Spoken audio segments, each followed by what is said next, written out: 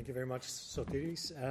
It's always difficult. You use quite forceful words. We're glad, expert.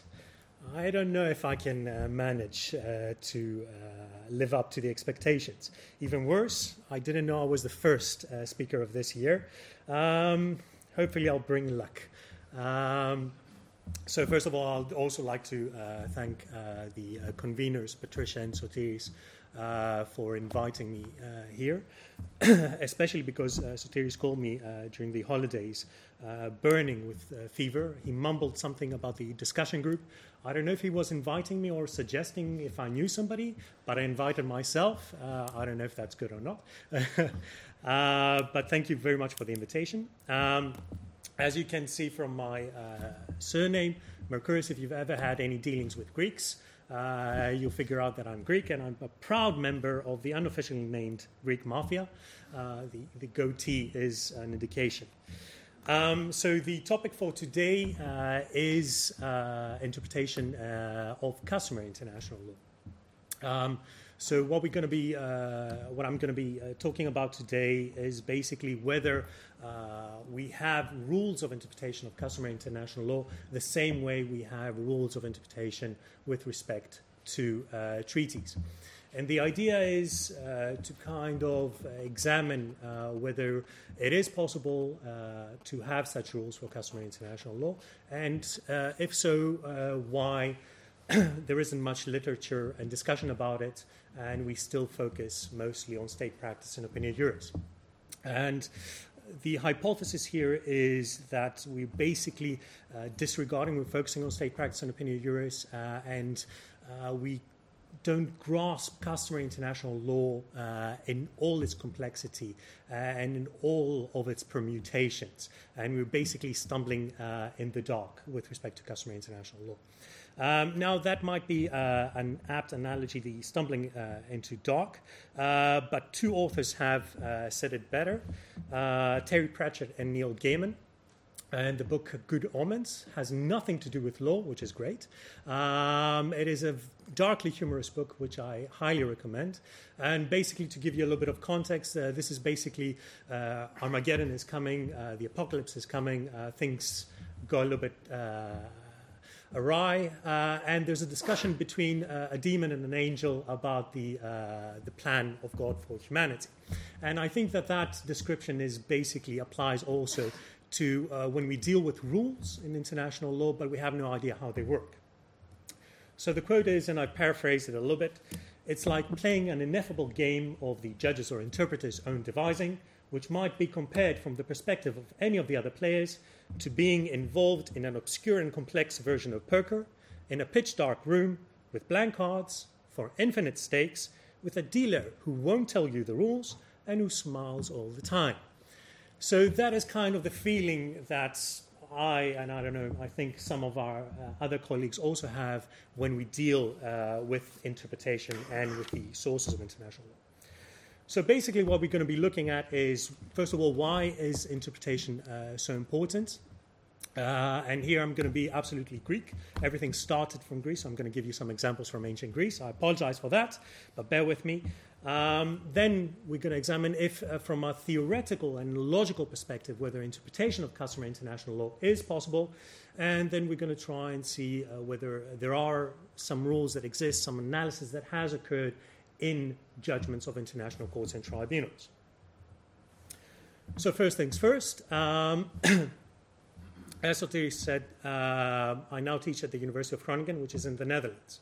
So Netherlands are famous for many things, one of them also, unfortunately, coffee shops. As you can see, the lady on the screen is Pythia. She was an oracle at the Delphi. According to legend, she would sit on a tripod. They would burn some herbs underneath and smoke would come. Yes, exactly, quotation marks. Some smoke would come up and she would come with an oracle. Basically, she would mumble gibberish, and those men that you see standing behind would write it down and explain what she was saying. So according to legend, basically, At one point, a prince wanted to go to war, but didn't know whether he would be victorious or he would die. So she came up with the oracle, "Ixis affixis uken to polemo phnixis." Now this sounds much better in ancient Greek, but the rough translation is, "You shall go and you shall return never, you shall perish in the war." Now, depending on where you put a comma, that has two very different meanings. Now, the prince was an optimist by nature, so he said, "Woohoo, you shall go and you shall return, comma, never you shall perish in the war." So he decided to go to war and ended up dying. The reason is because the comma should have been somewhere else. "You shall go and you shall return, never, comma, you shall perish in the war." And what makes it even worse is that in ancient Greek you had no commas. Everything was in capitals, so that was a big problem. So you see, interpretation is a matter of life and death from ancient times. If you go with respect to etymology, if you want to look at what interpretation means, the Greek word hermeneutic, where hermeneutics comes from Hermes, who was the go-between. He was a fantastic deity. He was the protector of thieves, merchants, fantastic job to have, but also was the go-between. So he basically took the souls to the netherrealm. But he was also the messenger of gods to men. And this is the idea of interpretation. Bring the message or the intention of the parties to the rest of the world. The same thing with interpretation. Inter and prath, Sanskrit version, basically meaning go-between. Again, this is the idea of having a document or having a rule and trying to glean the true intention of the parties, the true meaning, and then transfer that meaning to everybody else who's interested. Now, again, fear the Greeks and the Romans, because there are some examples with the Romans, even when they bear gifts. So some examples from ancient times. Cleomenes concluded a truce with the people of Argos that was supposed to last some days. The result was he attacked during the night. Not a very nice person. With Romans, Fabius Labeo promised to Antiochus that he would return half of his fleet, but because Rome was worried that Antiochus would become a huge power in the area, they didn't want him to have any naval fleet whatsoever. So what they did return half, but they sawed all the ships in half, so everything sank. Locrians made a pact that said that as long as we stand on this ground, we will not attack you. What they did was on their shoes they put some sand from their own country, they took it out, and then they attacked. So there are a number of examples of perfidious interpretation. This is called perfidious interpretation. Now, at that time, you had no rules. Now, of course, you're going to ask that today, that although we say we have some rules, perfidious interpretations sometimes still exist. Nonetheless, such blatant constructions of the rules have, at least to a degree, subsided. The problem, however, is that with respect to interpretation, yes, we have interpretation of treaties. We're talking about customary international law and the Vienna Convention on the Law of Treaties, Articles 31, 32, and 33. Everybody accepts that. In all judgments of international courts and tribunals, they pay lip service. Articles 31 to 33 are customary international law, and then they move on. The same thing, same discussion has happened with respect to interpretation of acts of international organizations. They say that pretty much the same rules, mutatis mutandis, would apply. The same thing again with respect to unilateral acts or statements of states. You had the nuclear test case and also various reports by the ILC with Special Rapporteur Cedeno, who discussed this idea of interpretation of unilateral acts. So you see various acts, not just treaties, we have accepted the possibility of interpretation. The problem, however, is with customary international law. That's why I have the X question mark and a tick. There has been almost no discussion with respect to interpretation of customary international law. Every time when we talk about customary international law, we tend to think immediately in terms of state practice and opinio juris. And this increasingly has become a little bit interesting and bizarre in the sense that there has been an ongoing discussion in the last few decades with respect to customary international law. And international law seems to be going a process similar to mathematics in the 18th century, where we're going back to the basics, trying to find on what axioms it is based, what makes the system work or not work. So you had the ILA discussing customary international law for nearly 17 years. The ILC now has two projects which are focused on interpretation. The treaties over time or has been named now subsequent agreements and practice in relation to treaty interpretation, with Nolte as special rapporteur. Of course, Sir Michael Wood, again, with respect to customary international law, formation and evidence of customary international law, which has now been named identification of customary international law. And the study group, I plugged my own study group, I'm a co-rapporteur there, which has now been established with respect to content and evolution of rules of interpretation, which the idea is to discuss the rules of interpretation across all possible sources of international law. So there is a discussion going on. Now, if you go through the literature with respect to customary international law, either the issue is ignored, so there's only reference to state practice and opinion juris, or you see various arguments being made against it. These arguments basically boil down to three main groups. First of all, it is because it is. You don't interpret it because you can't interpret customary international law. Full stop and move on to the next topic. Very, very limited analysis. The other point is that customary international law cannot be interpreted because it is a vague rule, an extremely vague rule, and an unwritten rule to that effect as well. And the third group is that no international court or tribunal has ever interpreted customary international law. So basically, we'll go through each of these arguments and try and see whether we can disprove them or not. So the first one, it is because it is. Now, this is based on the understanding that you have state practice and opinion juris, and this inductively leads to customary international law. I'll be using some terms, induction, deduction. There have been some recent articles by Professor Talmon on this topic. We'll come back to that. Now, the problem with this one is that it is because it is. Well, this is basically axiomatic. You can't interpret customary international law because you can't. Okay, so I simply reply, yes, you can because you can. It leads nowhere. And this is the problem with an axiomatic statement. And it's basically an example of Agrippa's trilemma. Agrippa's trilemma was that basically you can never reach absolute knowledge of a particular fact because of three things. Either you end up with an axiom, which is something that you cannot prove. It is an axiom. Or you lead to an absurd result, argumentum ad absurdum, or you end up with an infinite regression. So for that reason, basically, you cannot ever have true knowledge. So this falls under the axiomatic. Now, the axiomatic is okay. You always have certain axioms which you need to accept in order for any kind of system to work. But if, however, you can disprove that axiom, then that means that it is not axiomatic. It is a pseudo-axiom. So that is the point, and that is the point that we're going to do in the next two groups, and especially with international courts and tribunals. We will demonstrate that this has happened in international jurisprudence. Therefore, you cannot simply set aside interpretation of customary international law simply as an axiom. And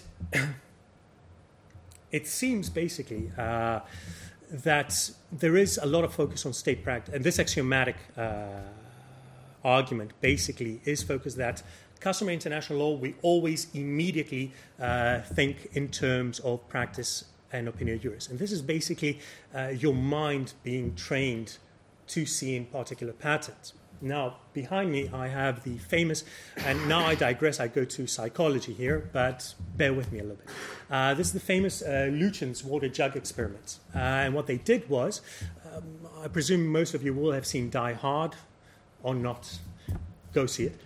So in Die Hard 3, there is an example where, and it's a logical problem, where you have certain water jugs and you need to combine them in a particular way in order to reach a certain quantity. Now, Lucian and Lucian, basically what they did was took that kind of idea and tried to show how easily the human mind, is trained to recognize patterns. And the idea of the problem here is that basically you have A, B, and C, and you want to create desired quantity D. And if you try and do that, you'll see that certain of the test subjects actually go through the first 5 very quickly, but then start having problems after number 6. The reason is because at the first 5, your mind gets trained into subtracting and adding in a particular way, which doesn't work for 6 and 10 afterwards. And about 40% of the subjects there actually said that for some, there was no solution, where all of them actually have a solution. Even more so, sometimes there is an even easier solution, where you simply subtract between 2. But because your mind has been trained very quickly in just 5 examples, they go the long way around, taking the largest quantity, subtracting 2, adding 1, instead of simply subtracting 1. So go through 2 or 3 motions instead of 1. And this is very, very fast. I mean, everybody knows about the Pavlovian response with the bell and the dog salivating. This kind of puts us to shame because it took Pavlov several weeks to train the dogs. This is just 5 examples. In just 1 minute, your mind has been trained to recognize pattern. And it's very difficult to move from this pattern. And this has been an example, main test subject. So chess pattern recognition has been used. This is an example. And the red indications, they puts a measurement device to show where the eye was going. And because chess players are trained to see particular patterns, the eye, you see a large collection of red towards one particular area, whereas the actual solution is somewhere else. Again, it takes a lot of time to basically draw yourself away from this and find the proper solution. So this is called the Einstellung effect. And you see various perturbations of this in various psychological tests. And my suggestion is that basically one of the main reasons that sometimes we go directly practicing opinion jurists is because we've been trained from the first year, from the first class of public international law. When we hear customary international law, immediately to think in terms of practicing opinion jurists. That's the only way we think of customary international law, and then we move on. Whereas with treaties, we have a number of other variations that we take into account. Now, the second argument is that customary international law is very vague and unwritten. Now, this is a little bit inconsistent. First of all, with respect to vague, okay, but that is exactly the point of interpretation, because every term has a fringe or penumbra of uncertainty, as Hart said. That is the point of interpretation, to actually clarify that particular point.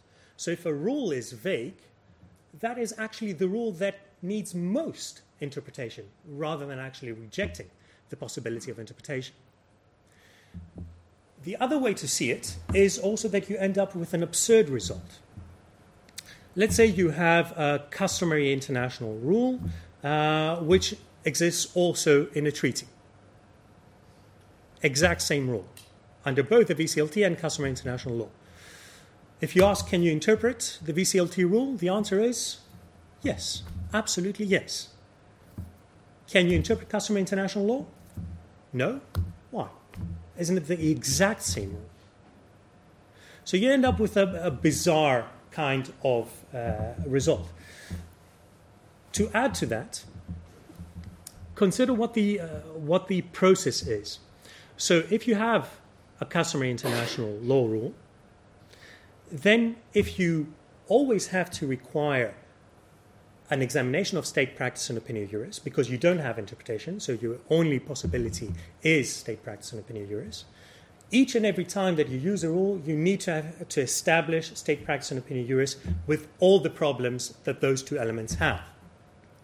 And you need to establish state practice and opinio juris with an extreme degree of specificity in order to apply it to a particular case.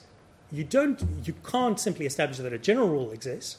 You have to establish that the rule exists with that particular content that particular case requires. Now, with respect to treaties, that doesn't exist. With treaties, you have a rule. If it's too general, you try and interpret it and see if it fits the case. But then the problem is that you criticize customary international law as being too vague, but then you require a degree of specificity that you don't require from the more precise treaty law. So again, this is a very bizarre and illogical result. So from a matter of logic, it doesn't seem to compute. Now also, and this I'll go through very quickly, this also does not take into account that the continued existence of customary international law as a rule. If you always look at the state practice and opinio juris, you take just still images of the rule at vast intervals from one another. And this is, again, a problem that we see a lot in international law with respect to the continued existence of any rule, not just customary international law. And there are various philosophical theories like endurantism, perdurantism, and exdurantism. But again, the problem is that with treaties, we have kind of solved that with evolutive interpretation. So if the parties want the treaty to evolve, you are allowed to evolutively interpret a particular provision, which then moves away from endurantism and goes to perdurantism. With customary international law, again, if you focus on state practice and opinio juris, yes, theoretically you accept the possibility of modification, but you're simply taking still pictures. You're stuck on endurantism. And again, you forget entirely the possibility that the states might have intended a general rule that could evolve. So the idea is that basically if we accept the possibility of interpretation of customary international law, we fill a gap that exists. So with respect to treaties, you have the negotiation, the first stage, then you have the consent to be bound expressed by the parties, ta-da, you have a treaty. Okay, there are some weird cases where you have minutes and the intention might not have been expressed so clearly, but again, that's the fringe. And then when you want to apply the treaty in a particular case, again, you have the treaty, and then you go through the process of interpretation, and you apply the particular provision. With customary international law, you have state practice and opinio juris, which leads to the formation of customary international law. You have the rule, but then in order to apply it, there is something missing.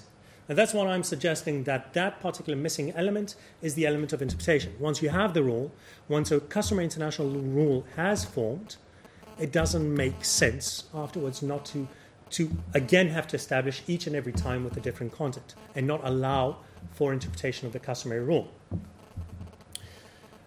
Now at this point, I want to clarify a few points with respect to some confusion.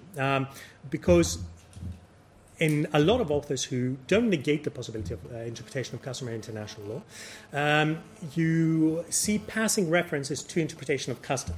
Now, the problem there is that they don't always mean interpretation of customary international law. They mean interpretation of state practice, which might lead to the formation of customary international law. Now, these are two entirely different things. And keeping on with the practice of being an absolute Greek troll, again, another reference to paradox, an ancient Greek paradox. Heraclitus said that no man can enter the same river twice, because he's both not the same man and the river is not the same river. Now, this has been debunked in various ways. Some say it's a pseudo-paradox.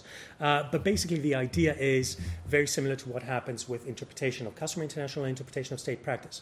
In that paradox, as Wittgenstein said, you use the term same to mean two different things. And that's where the paradox, the conflict, emerges. You mean same, but you mean same temporally, same with respect to the substance, or, again, going back to the ontological theories, are we talking about an object that remains the same despite the fact that certain of its attributes have changed?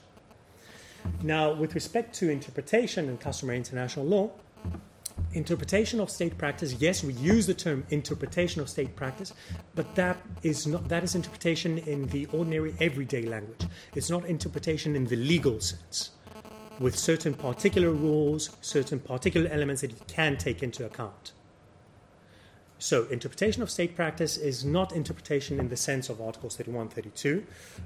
I know the VCLT applies only to treaties, but I'm using that as a kind of expression of the rules, legal rules of interpretation. So that it's more of an evaluation rather than actual proper interpretation. It's an evaluation of whether state practice is sufficient, and if it is sufficient, then you look at your opinio juris and see if there is customary international law. On the other hand, interpretation of an already formed customary international law rule, that I will try and demonstrate follows certain rules, very similar to the interpretation of treaties. So that's a distinction that needs to be made. So this means that the process ends up being state practice and opinio juris, leads through an inductive process to customary international law. And once you have formed customary international law, no matter how vague it is or not, then in order to apply it in a particular case, you go through the deductive process of interpretation. And this diagram actually explains the idea that the state practice and opinio juris, basically you consult, and at that point you don't have a customary, or you are examining if a customary international law rule exists, but after the rule has come into existence, then you go deductive process. And this is also connected, as I mentioned, to Professor Talmon's recent article with respect to induction, deduction, and assertion in the International Court of Justice. And at the Agile Talk blog, there were quite a fiery debate with respect to what this is. Now, Professor Talmon takes the idea that this is a methodological tool. My suggestion is that yes, but the reason why there is a different methodology is because they refer to different stages of the life cycle of customary international law. The inductive process makes more sense, state practice and opinio juris, when you're trying to establish the existence, the formation of customary international law. The deductive process, on the other hand, makes much more sense when you have a vaguely constructed customary international law and you try and apply it, try and interpret it in order to apply it in a particular case. So these are the two different, after the customary international law has come into existence. So the difference in methodology of induction versus deduction seems to be a result of the different stages with respect to customary international law that you're dealing with. And then the final thing is whether no international court has ever done so. And this is where lawyers and academics always have the most fun, finding the cases that nobody else has seen, or very few have seen, with respect to a new possibility emerging. So first of all, I will not start with cases. I will start with statutes. So the ICC statute, Article 21, which refers to applicable law, says the court may apply principles and rules of law as interpreted in its previous decisions. So, from the wording itself, rules, any rules, not just treaty rules, customary international law, and principles are interpreted by the courts. The application and interpretation of law pursuant to this article must be consistent with internationally recognized human rights. So you see here, at least the wording seems to indicate that you can interpret customary international law. Of course, the problem is that they never thought about this during the preparatory work. If you go through the preparatory work, it's just a normal way of saying things, interpretation and application. They didn't give it much thought. However, it is a textual argument. My personal favorite, however, is Article 36 of the PCIJ statute, also ICJ statute, which in the form it has now, says nothing about interpretation of customary international law. It talks about the jurisdiction of the court in all legal disputes concerning the interpretation of a treaty, any question of international law. Of course, an argument here could be made, well, why do you change the wording? If customary international law could be interpreted, you should have interpretation there. Now, this is one of the few times that actually preparatory work helps quite a bit. If one goes through the preparatory work of the Advisory Committee of Jurists for the PCIJ, there was actually one amendment proposed by Mr. Ricky Bussati, who said, A, the interpretation or application of a treaty, B, the interpretation or application of a general rule of international law. And there was an extensive discussion on this particular point. According to Ricky Bussati, the idea was that it makes sense. If we're going to talk about interpretation and application of treaties, why do we diverge? Is there a particular reason? Everybody agreed that it was absolutely correct. Everybody agreed that this amendment made much more sense. So why did they change it? The reason why they changed it is that the wording, any question of international law, existed in the Covenant of the League of Nations, existed in previous treaties, and they said they wanted to show a continuity. Nonetheless, and that's the only reason, common usage, that they adopted this particular wording. Nonetheless, everybody was very specific and very explicit about this, that indeed any question of international law has a lot of problems, and it made more sense, it reflected the reality of the situation if they had adopted the interpretation or application of a general rule. So they indeed acknowledged that this was the correct possibility, that customary international law could be interpreted. So that is with respect to the ICC statutes. Now let's go to the meaty topics of actual cases.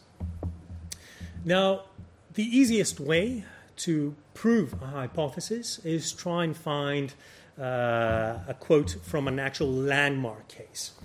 So, of course, everybody knows Nicaragua case. So, in the Nicaragua case, in paragraph 178, rules which are identical in treaty law and in customary international law are also distinguishable by reference to the methods of interpretation and application. So here it is accepted that you have methods of interpretation for both, but they are different.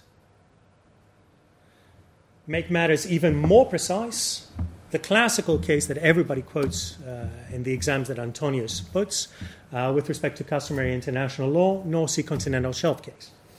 So there, Judge Tanaka said, this task, in its nature being interpretative, would be incumbent upon the court. The method of logical and teleological interpretation can be applied in the case of customary law as in the case of written law. Very explicitly that he thinks that the two rules, according to him, of interpretation of customary international law are the logical and teleological interpretation. Now, if you try and break these, what does Tanaka mean with logical and teleological? First of all, the use of "and" probably means that these are two separate kind of schools of interpretation, that teleological is slightly different from logical. I've given you an indicative list of actual cases where interpretation of customary international law has happened. So Barcelona Traction, North Sea Continental Shelf, Tunisia, Libya, Nicaragua, nuclear weapons, EC Biotech case. EC Biotech case, we'll return to that because it's my favorite case, not because of what it decided, but because of the point that I'm trying to make. But from all these cases, it seems that when Tanaka refers, and what the courts tend to do with respect to logical interpretation, basically means either a good faith interpretation, but most likely what courts and tribunals tend to do is refer to other treaties or other rules. So this is an indication of a kind of systemic interpretation. And what courts and tribunals actually prefer when they interpret customary international law is to use codification treaties. When they use codification treaties, and sometimes they go a little bit too on the extreme with respect to that, they think that everything is solved. They refer to the codification treaty and then they start referring to the context of the treaty, the preparatory work, because they think it's exactly the same. But this logical interpretation seems to refer to systemic interpretation. And teleological, okay, that is the classical, what is the object and purpose of that particular rule. Now, As I said, there have been many cases, but the ones that I actually prefer, because I also have a thing for self-referential statements and paradoxes, is when courts try and interpret the rules of interpretation. So they're trying to interpret the very customary rules of interpretation. Now, this is a little bit self-referential, but bear with me. So one example from the EC Biotech case is with respect to Article 31.3c of the VCLT. Article 31.3c of the VCLT says, which is also customary international law, let's not get into that, that together with the context, account can be taken of any relevant rules of international law applicable in the relations between the parties.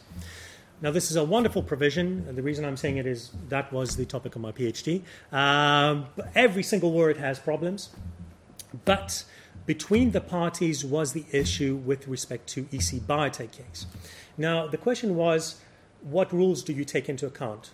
What does between the parties mean? Between the parties to the treaty or between the parties to the dispute? Depending on what interpretation you take of that rule, you can either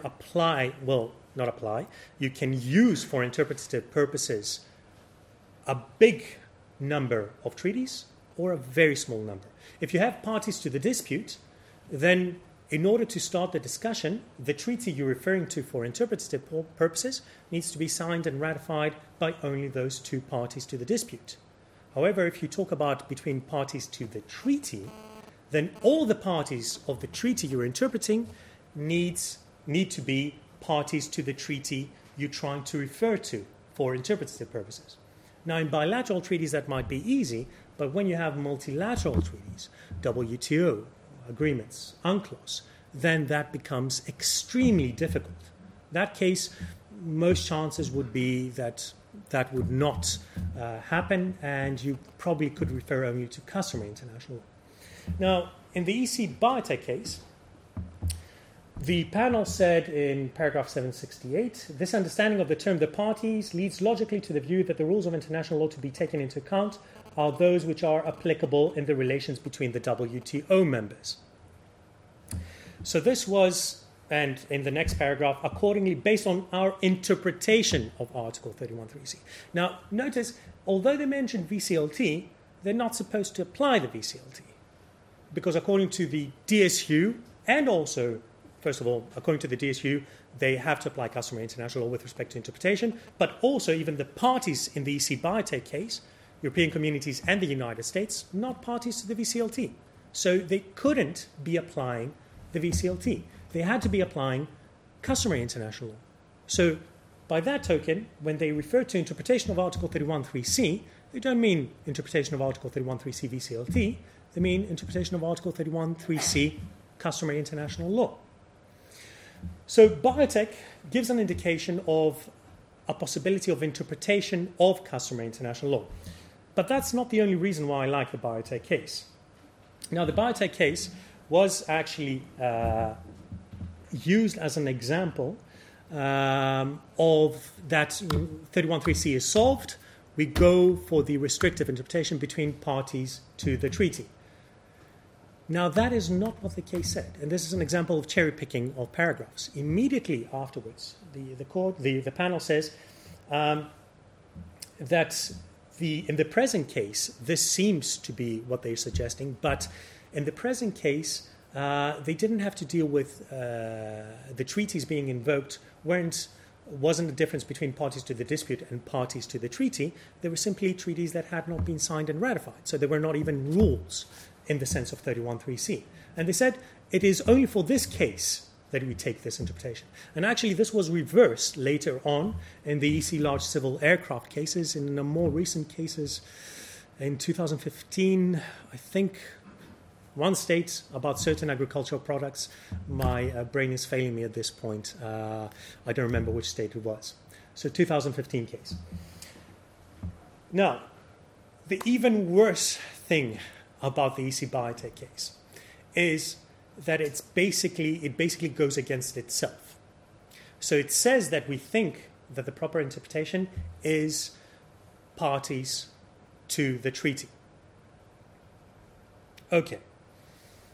But then there is a problem, because what they're doing is, try and follow on this one. Okay, it's a little bit, it took me about 3 years to figure it out. So they're applying customary international law. Are we agreed on this? It could be a little bit interactive. So yes, I answer for you, yes. Now, in order to figure out whether it is parties to the dispute or parties to the treaty, what they did was they went to the VCLT. And they looked at the context and the terms used in the VCLT. But the problem is that the VCLT, they used it interpretatively. Remember, when they refer to codification treaties or other treaties, that is systemic interpretation. But systemic interpretation is 31.3c, any relevant rules. So the codification treaty is a relevant rule for the purposes of interpreting. So when they refer to the VCLT, they're basically applying 31.3c. But then they end up at an absurd result because they conclude that the proper interpretation is parties to the treaty, so you can apply only a very limited amount of treaties. But then when interpreting customary international law, they applied to the VCLT that none of the parties were parties to. So in order to interpret customary international law, they applied the most expansive, not even the most expansive, it's basically no parties to the treaty.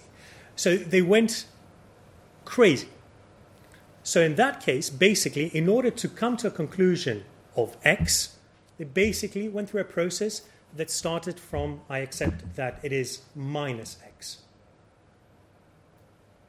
So that's why the EC Biotech case really doesn't make that much sense. Okay, I've taken enough time with the EC Biotech case. That's not the only case. That is an example of systemic interpretation and where things, if there is no understanding of the rules and of the process, you might end up with a decision that makes sense, but if you break it down, then you see the inconsistencies. Another example of interpreting the rules of interpretation of customary international law is, again, with respect to Article 32.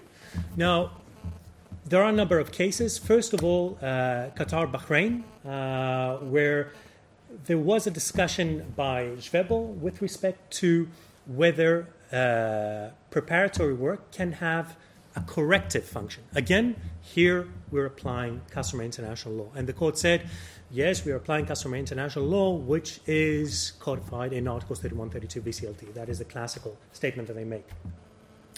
So in Qatar, Bahrain, there was the problem of the meaning of the term al-tarafan, which could mean two things, and it had to do with jurisdiction. That jurisdiction could be exercised, could be activated by either one of the parties or both of the parties, which made all the difference. Because it meant that if one state submitted a case, then immediately the court had jurisdiction, or whether both states had to agree.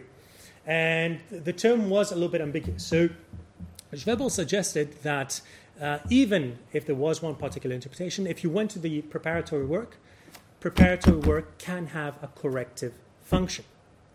Now, in Article 32 VCLT and customary international law, there's absolutely no reference to corrective interpretation. So if somebody is going to argue that, that is a matter of interpretation. And Schwebel does a very good job, and basically in order to do that, he uses the two rules of interpretation of customary international law. Systemic interpretation, he uses codification treaties, and teleological interpretation, uses the object and purpose of the rule. Because simply, if the idea is to try and find the intention of the parties, if there is a mistake in the treaty, and the preparatory work can demonstrate what the actual intention of the parties was, clearly there is the possibility of corrective interpretation. There are other ways you can argue about that, if the meaning is ambiguous or obscure or manifestly absurd. There are various ways to say that it falls into one of those two possibilities. But the point I'm trying to make here is, again, here we're talking about a rule which is established customary international law. Yes, you can refer to preparatory work. And then the question arises, can the preparatory work have a corrective function? There was very little, not even state practice. There was very little judicial practice on that matter. Nonetheless, Schöbel suggested, yes, it makes sense that we can come to that conclusion by interpreting the customary international rule. Same thing with respect to the use of preparatory work against third states, states that had not participated in the preparatory work of that particular treaty. This was raised in the River Oder case. And again, there, Judge Ancelotti, in a dissenting opinion, went through the process, and the court itself went through a process of logical and teleological interpretation, but came to the conclusion that it could not. Ancelotti said, yes, it could, and that actually was the position that was taken in later judgments. But again, it was not about state practice and opinion juris. At no point did the courts deal with that. It was about how the rule functions, what makes sense for the rule, what is the logical content of the rule. And that was a process of interpretation. What was the telos of the rule? Same thing again with respect to judgments. Okay, Article 32, once again, you can use other supplementary means. What are judicial decisions? What are they? They're not preparatory work, but can they be under other supplementary means? You could say yes or no. During the preparatory work, what they said was that they left the list of supplementary means to be determined by judges and lawyers. So it is open for interpretation. Again, you have cases there, and actually cases that have reached two different conclusions with respect to judicial decisions. So in the CFTA versus US, they came to the conclusion that judicial decisions are other supplementary means, whereas in EC chicken classification, they came to the conclusion that judicial decisions were circumstances of conclusion. Again, these are two different interpretations. You can argue whether they're right or wrong, but you cannot deny that there are interpretations. Especially with respect to the CCFT versus US, the way that they ended up reaching the conclusion that judicial decisions are other supplementary means was that they referred to the ICJ statute, and they referred to the fact that judicial decisions are secondary source. And then they tried to make the connection that secondary is very similar to supplementary, and at the preparatory work of the VCLT, they also used, instead of supplementary, the term secondary, and that's why. That's why it makes sense. But again here, what they did was, in order to interpret the customary international law rule of Article 32, they referred to the VCLT, the preparatory work of the VCLT, and the ICJ statute. Again, they referred to other relevant rules, again, going for systemic interpretation. So basically, and this is a very, the very start of hopefully more research on this topic. If we want to look at the possible rules of interpretation, some basic idea. First of all, let's look at the three schools of interpretation that we have with respect to treaties. So you have the intention of the parties, the textual interpretation, the teleological interpretation. So the intention of the parties might be a rule that can be useful with respect to interpretation of customary international law. The problem is that it will be very difficult to distinguish at that point whether you're establishing the intention of the parties or whether you're looking at state practice and opinion juris. At that point, because the passages of the court's decisions are not very clear, it would be very tricky to distinguish between those two. So intention of the parties seems to not be used so much as a tool for interpretation of customary international law for the reasons that I mentioned. Textual interpretation is useful, but not as such, because customary international law is not written. However, you have the court's favorites, codification treaties. But their textual interpretation basically becomes systemic interpretation. You refer to other relevant rules. And codification treaties, based on the International Court's judgments, seem to be the most relevant. The codification treaty seems to be considered the most relevant rules for interpretation. And finally, the teleological interpretation It has been used in numerous cases. What is the object and purpose? And most of the times they don't just look at the object and purpose of that particular rule, but the object and purpose of an entire section of international law, human rights, international criminal law. And there, the systemic and teleological interpretation kind of overlap. So these seem to be the basic rules of interpretation. Of course, there's need for much more research to flesh out the exact contours of each rule. But the point was to try and stimulate a discussion with respect to customary international law, and that it's not so simple either. It's something that the judges assert, or that it is simply practice and opinion jurists, that maybe there's another way to look at it, that once the customary international law rule has formed, you can talk about interpretation of customary international law. Basically just thinking outside the box. That's it. Well, thank you very much. Please.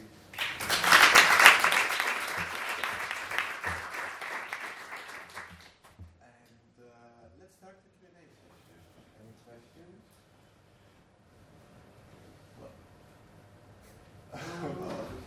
Go ahead, Nick. No, I wasn't trying. I think you should ask. No, I'll ask.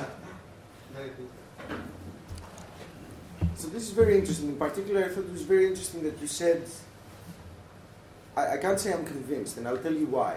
Because when we're talking about interpretation of custom, it's not the fact that it's unwritten. Because whatever you put in any sort of terms, like you will have to somehow put it into words, the customary rule. And that's the same as writing it. It doesn't matter. The problem that I find is the distinction you seem to draw between determining the existence of custom and the interpretation of the customary rule, thus determined to a specific set of facts, basically actually takes place in one instance. So if we're talking about a court, the court will have a set of facts before it. So in seeking to determine the existence of a customary rule to apply to these facts, in that same step, we'll have the rule that it's going to set out will be with a view to applying to this particular set of facts. So the determination and the interpretation basically mesh into each other. The court will determine and interpret the rule in that way. If we're talking about a rule that is not, whose existence is not actually determined by a court, this will be said to exist either because it has been determined by a court to exist in a previous instance, or because of an argument that a particular text actually reflects customary international law, in which case you're just basically interpreting a text, which is pretty much the same as interpreting a treaty. So my question is, why go through this whole elaborate sort of analysis which, while making sense, doesn't necessarily reflect reality? I mean, we seem to have worked just fine for, 200 years without actually having rules on the interpretation of customs. So that, whereas for treaties we needed to come up with something, which means that it may, that this whole thing may not serve a purpose. Yeah. Yeah. Thanks. Should we take more questions or answer? Yeah. Okay. So, Antonius, we'll have a continuance of our discussions. How many years ago it was? 15 years ago? 15 years ago. We're getting old. Okay. So. We had a very poor childhood. Yeah. So, with respect to the comments that it might make sense, although you're not persuaded, but we're doing just fine. And that is my point, exactly. We're not doing fine. First of all, what I'm suggesting is basically taking the basic precepts and reaching a certain conclusion. That's why I started with that it makes sense. If we think that we have a system of law, then we have certain axioms, and then we draw conclusions from those axioms. If they lead us to an absurd result, that means that we need to go back to the drawing board with respect to one of the first ones. And that's why I'm led to interpretation of customary international law, because it doesn't make sense otherwise. Otherwise, we're talking then about judges making law as they see fit, or assertion, or just making it up as we go, which is fine, but then we're not talking about a system. So again, it depends on where you start from the discussion. If you don't accept the existence of a system that follows certain rules, and that we can follow those rules, then we start from two different basic axioms. And that's why we reach different conclusions. As to the comment that... so you think that most international lawyers, having operated for 200 years without rules of interpretation of custom, start from the axiom that international law is not a system? No. I'm saying that we haven't thought of it, or we've thought of it, but we haven't engaged in the debate about it. The same thing about rules of interpretation of treaties. You say that we have accepted them. There are many academics that believe that, well, and even in the VCLT, they were discussing whether we could have rules of interpretation, whether they were rules as legal rules, or rules of logic, or principles, or whatever. But nonetheless, now we have them in the VCLT, and the system actually tends to work a little bit better, because now you have a set of rules and some guidelines through which the legal argumentation, the legal analysis functions. As to, again, I have to return to the we're doing fine. I have a problem with that, because you could say that for many things. I mean, you did fine with the Newtonian mechanics, but it was not correct. You had to have theory of relativity in order to properly explain certain facts. But law is not physics, though. No, but that is a problem. If you think of it as a system, that's why I'm saying that it all boils down to whether you think there is a system where you can reach certain conclusions from certain basic axioms, or there is nothing and everybody's in love with the sound of their own voice, and you say whatever you want. I'm saying that I do believe that it is a system, and I do believe that based on the rules that we've set for ourselves, basically you end up with the conclusion that you need to interpret customary international law. And I find that also in the sense that judges, authors tend to be drawn to this idea of interpretation of customary international law almost instinctively. They can't avoid it, because otherwise it doesn't work properly. So to follow up on that, I do agree that I don't agree that everything is fine. There is a lot of debate, for example, about cases of the ICCY and the process of finding custom in international criminal. And I would also like to follow up on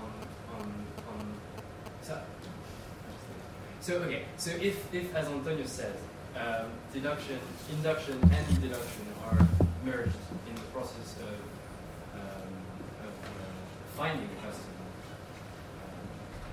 then it means that the actual rules of custom that are given to us by the judges are interpreted rules. And so in this case, couldn't we say that? I mean, I find this interesting because it would mean that the actual customary rules we have now are not maybe the raw rules that are the interpreted rules. And so if we take, I don't know how to say this. I think you want to write a diffil on reverse engineering already interpreted customary rules handed down by courts. But if we take the deduction step, if we take it backwards, and it means that, I mean, it could make sense. What do you mean if I take the... It makes sense to, for example, certain incoherences of the findings of judges in the ICCY, for example. And some people say that the customary law found in these cases was not really, I don't know how to say it. A proper reflection of customary international law? Yeah, exactly. But that's it was including this deduction step, and therefore, I mean, there should be like a reflection on what they actually said and what the customary law is. It doesn't mean that they didn't find customer international, but what is in the finding isn't. Just to make sure that I got the question correct, you're saying that if they use the deduction process, the rules of interpretation, then somebody could argue that this is not the proper process, therefore what you've said is completely wrong. Yes or no? Yes. Okay.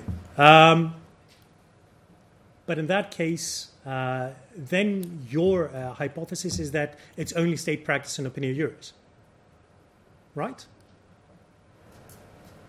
Because if you completely discard the deductive process, then you're stuck with the inductive process alone. No, Well, it's also to the extent that it's really an inductive process. I mean, maybe, in some sort of perfect world, it would be an inductive process. Discussion a little bit. Daniel? Yeah, actually, my question related to both what Antonius and before said, and it kind of goes to the fact that when a court is determining and applying a customary rule, it is looking at a specific set of facts and a specific case. Yeah. So, to me, this deduction phase presumes that there is some general rule which we apply to a particular case. Yeah. But let's say, for example, the arrest warrant case, where the court had to decide whether the foreign ministers were enjoying immunity, just as prime ministers of or heads of state are seen to do in customary international law. Now, was the court really interpreting any rule of customary law in that case, or was it looking at whether there is this customary rule of law protecting or giving immunities to foreign ministers? So in that sense, I see no deduction there. I see induction. And although I do see that, so what I mean, well, the court was being teleological in that case, and it was criticized for not giving us, great state practice and opinions. But what I would say, it's not teleologically interpreting the existing rules of customary international law, well, just teleological lawmaking. But two things on that. Okay. First of all, if you're talking about teleological lawmaking, then no. Well, it's useful for me. So the point there is that then you need to, again, go back to the drawing board because state practice and opinion juris is not helping you out there. You need to rethink on how customary international law is formed. I'm fine with that if you change the rules. But the way that... Yes, it would change the rules. But the way that the ILC is going, it's going very traditional. State practice and opinion juris. So you have a problem with that. The other issue is that, let's say even if we take the arrest warrant case, and let's say that it says what you say and we view it that way. The problem is that from an argument perspective, you're fighting a losing side. The reason is because you're trying to prove a negative. I'm trying to prove that customary international law can be interpreted. I only need to prove it once. You have to demolish each and every case. That's why I'm saying it's very difficult to argue against it. From a philosophical and argumentative perspective, I'm saying. Even if you manage to persuade me for the arrest warrant case, then what do you have to say about the EC Biotech case? What do you have to say about the North Sea Continental Shelf case? I'm just trying to suggest that the customary international law can be interpreted. I'm trying to prove a positive. I only need one. I only need one black swan to prove that not all swans are white. Yeah. Does customary international law always be interpreted? Because a treaty No. necessarily has to be interpreted if it has to be applied to single set of facts. Well, what about the customs? What's the alternative if you don't interpret customs? Well, first of all, with respect to treaties, you might find some people arguing that the inclaris non fit interpretatio. I absolutely abhor that claim because there's nothing clear. McDougall, I think in the Vienna conference on the law of treaty said that the best way to demolish that. He said this is an obscurantis tautology. Fantastic. With respect to customary international law, I would say that either you end up with the situation that if you have never dealt with this customary international law, it's a new rule. You never dealt with it at all. In that case, you might get away with practice and opinio juris, and if you're even lucky, you might be able, that practice and opinio juris, to be able directly to apply to the facts of the case. That probably would be a very small, very slim chance of that happening. In that case, what would happen in the courts and tribunals, and again, this is where we disagree with Antonis, that, well, maybe we agree. I don't know, we're very quantum on that point. That at that point, the determination of the existence of the rule would merge in the decision-making process with the interpretation. They wouldn't clarify it. It would probably seem, unless you had a particular situation where they mentioned the teleology of the rule, then you could jump on that one. But that's why I said, with respect to the intention of the parties, it would be difficult to distinguish. So in the scenario that you're describing, the first time that the rule has ever been mentioned, and you're trying to establish that it is customary international law, the whole analysis would be on state practice and opinio juris. It should be also about interpretation, because to me it doesn't make sense that the rule would apply to that particular case, but the judges probably wouldn't follow that way. In terms of sort of the deductive process, is there always going to be an element of a speculative process? And therefore that's always quite dangerous when trying to establish a law having speculation as part of the process that establishes customary law. That makes no sense? But that's the problem with interpretation, not just of customary international law, of treaties. So the treaty is very finite, isn't it? It's fairly finite because you've got words, and words can only have a certain number of finite meanings. But then when it comes to practice and interaction between states, I suppose it's... Not necessarily. I would disagree with that, because I don't know, which treaty can I use? I mean, any treaty that says reasonable measures, it is open. I mean, yes, there might be the degree of uncertainty might be narrower or wider, but the same thing you could say with customary international law. You can have a very narrow degree, 12 nautical miles, customary international law. I don't see that being much of a difference. Yeah. But I think your problem is more with the unquantifiable variable, not so much of the rule, but of the judges themselves. But that's a different thing. That's the judge's issue, not an issue of law itself.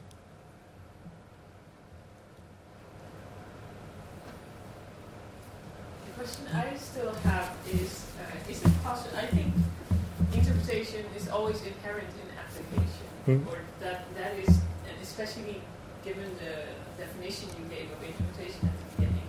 So this whole debate of whether customary international law can be interpreted, the answer is inherently yes. It's just a question of which rules apply. Are they the same as they apply to treaties? Is that a correct interpretation of how you interpret the definition of interpretation? Yes, but the problem is, I personally think that application, and there are people who disagree, but I personally think that interpretation, I'm a little bit biased on that one. Interpretation is everything. Application is a mechanical thing at the very end. But you'd be surprised that there are a lot of authors that are very vehement in the negation of customary international law. Customary international law cannot be interpreted.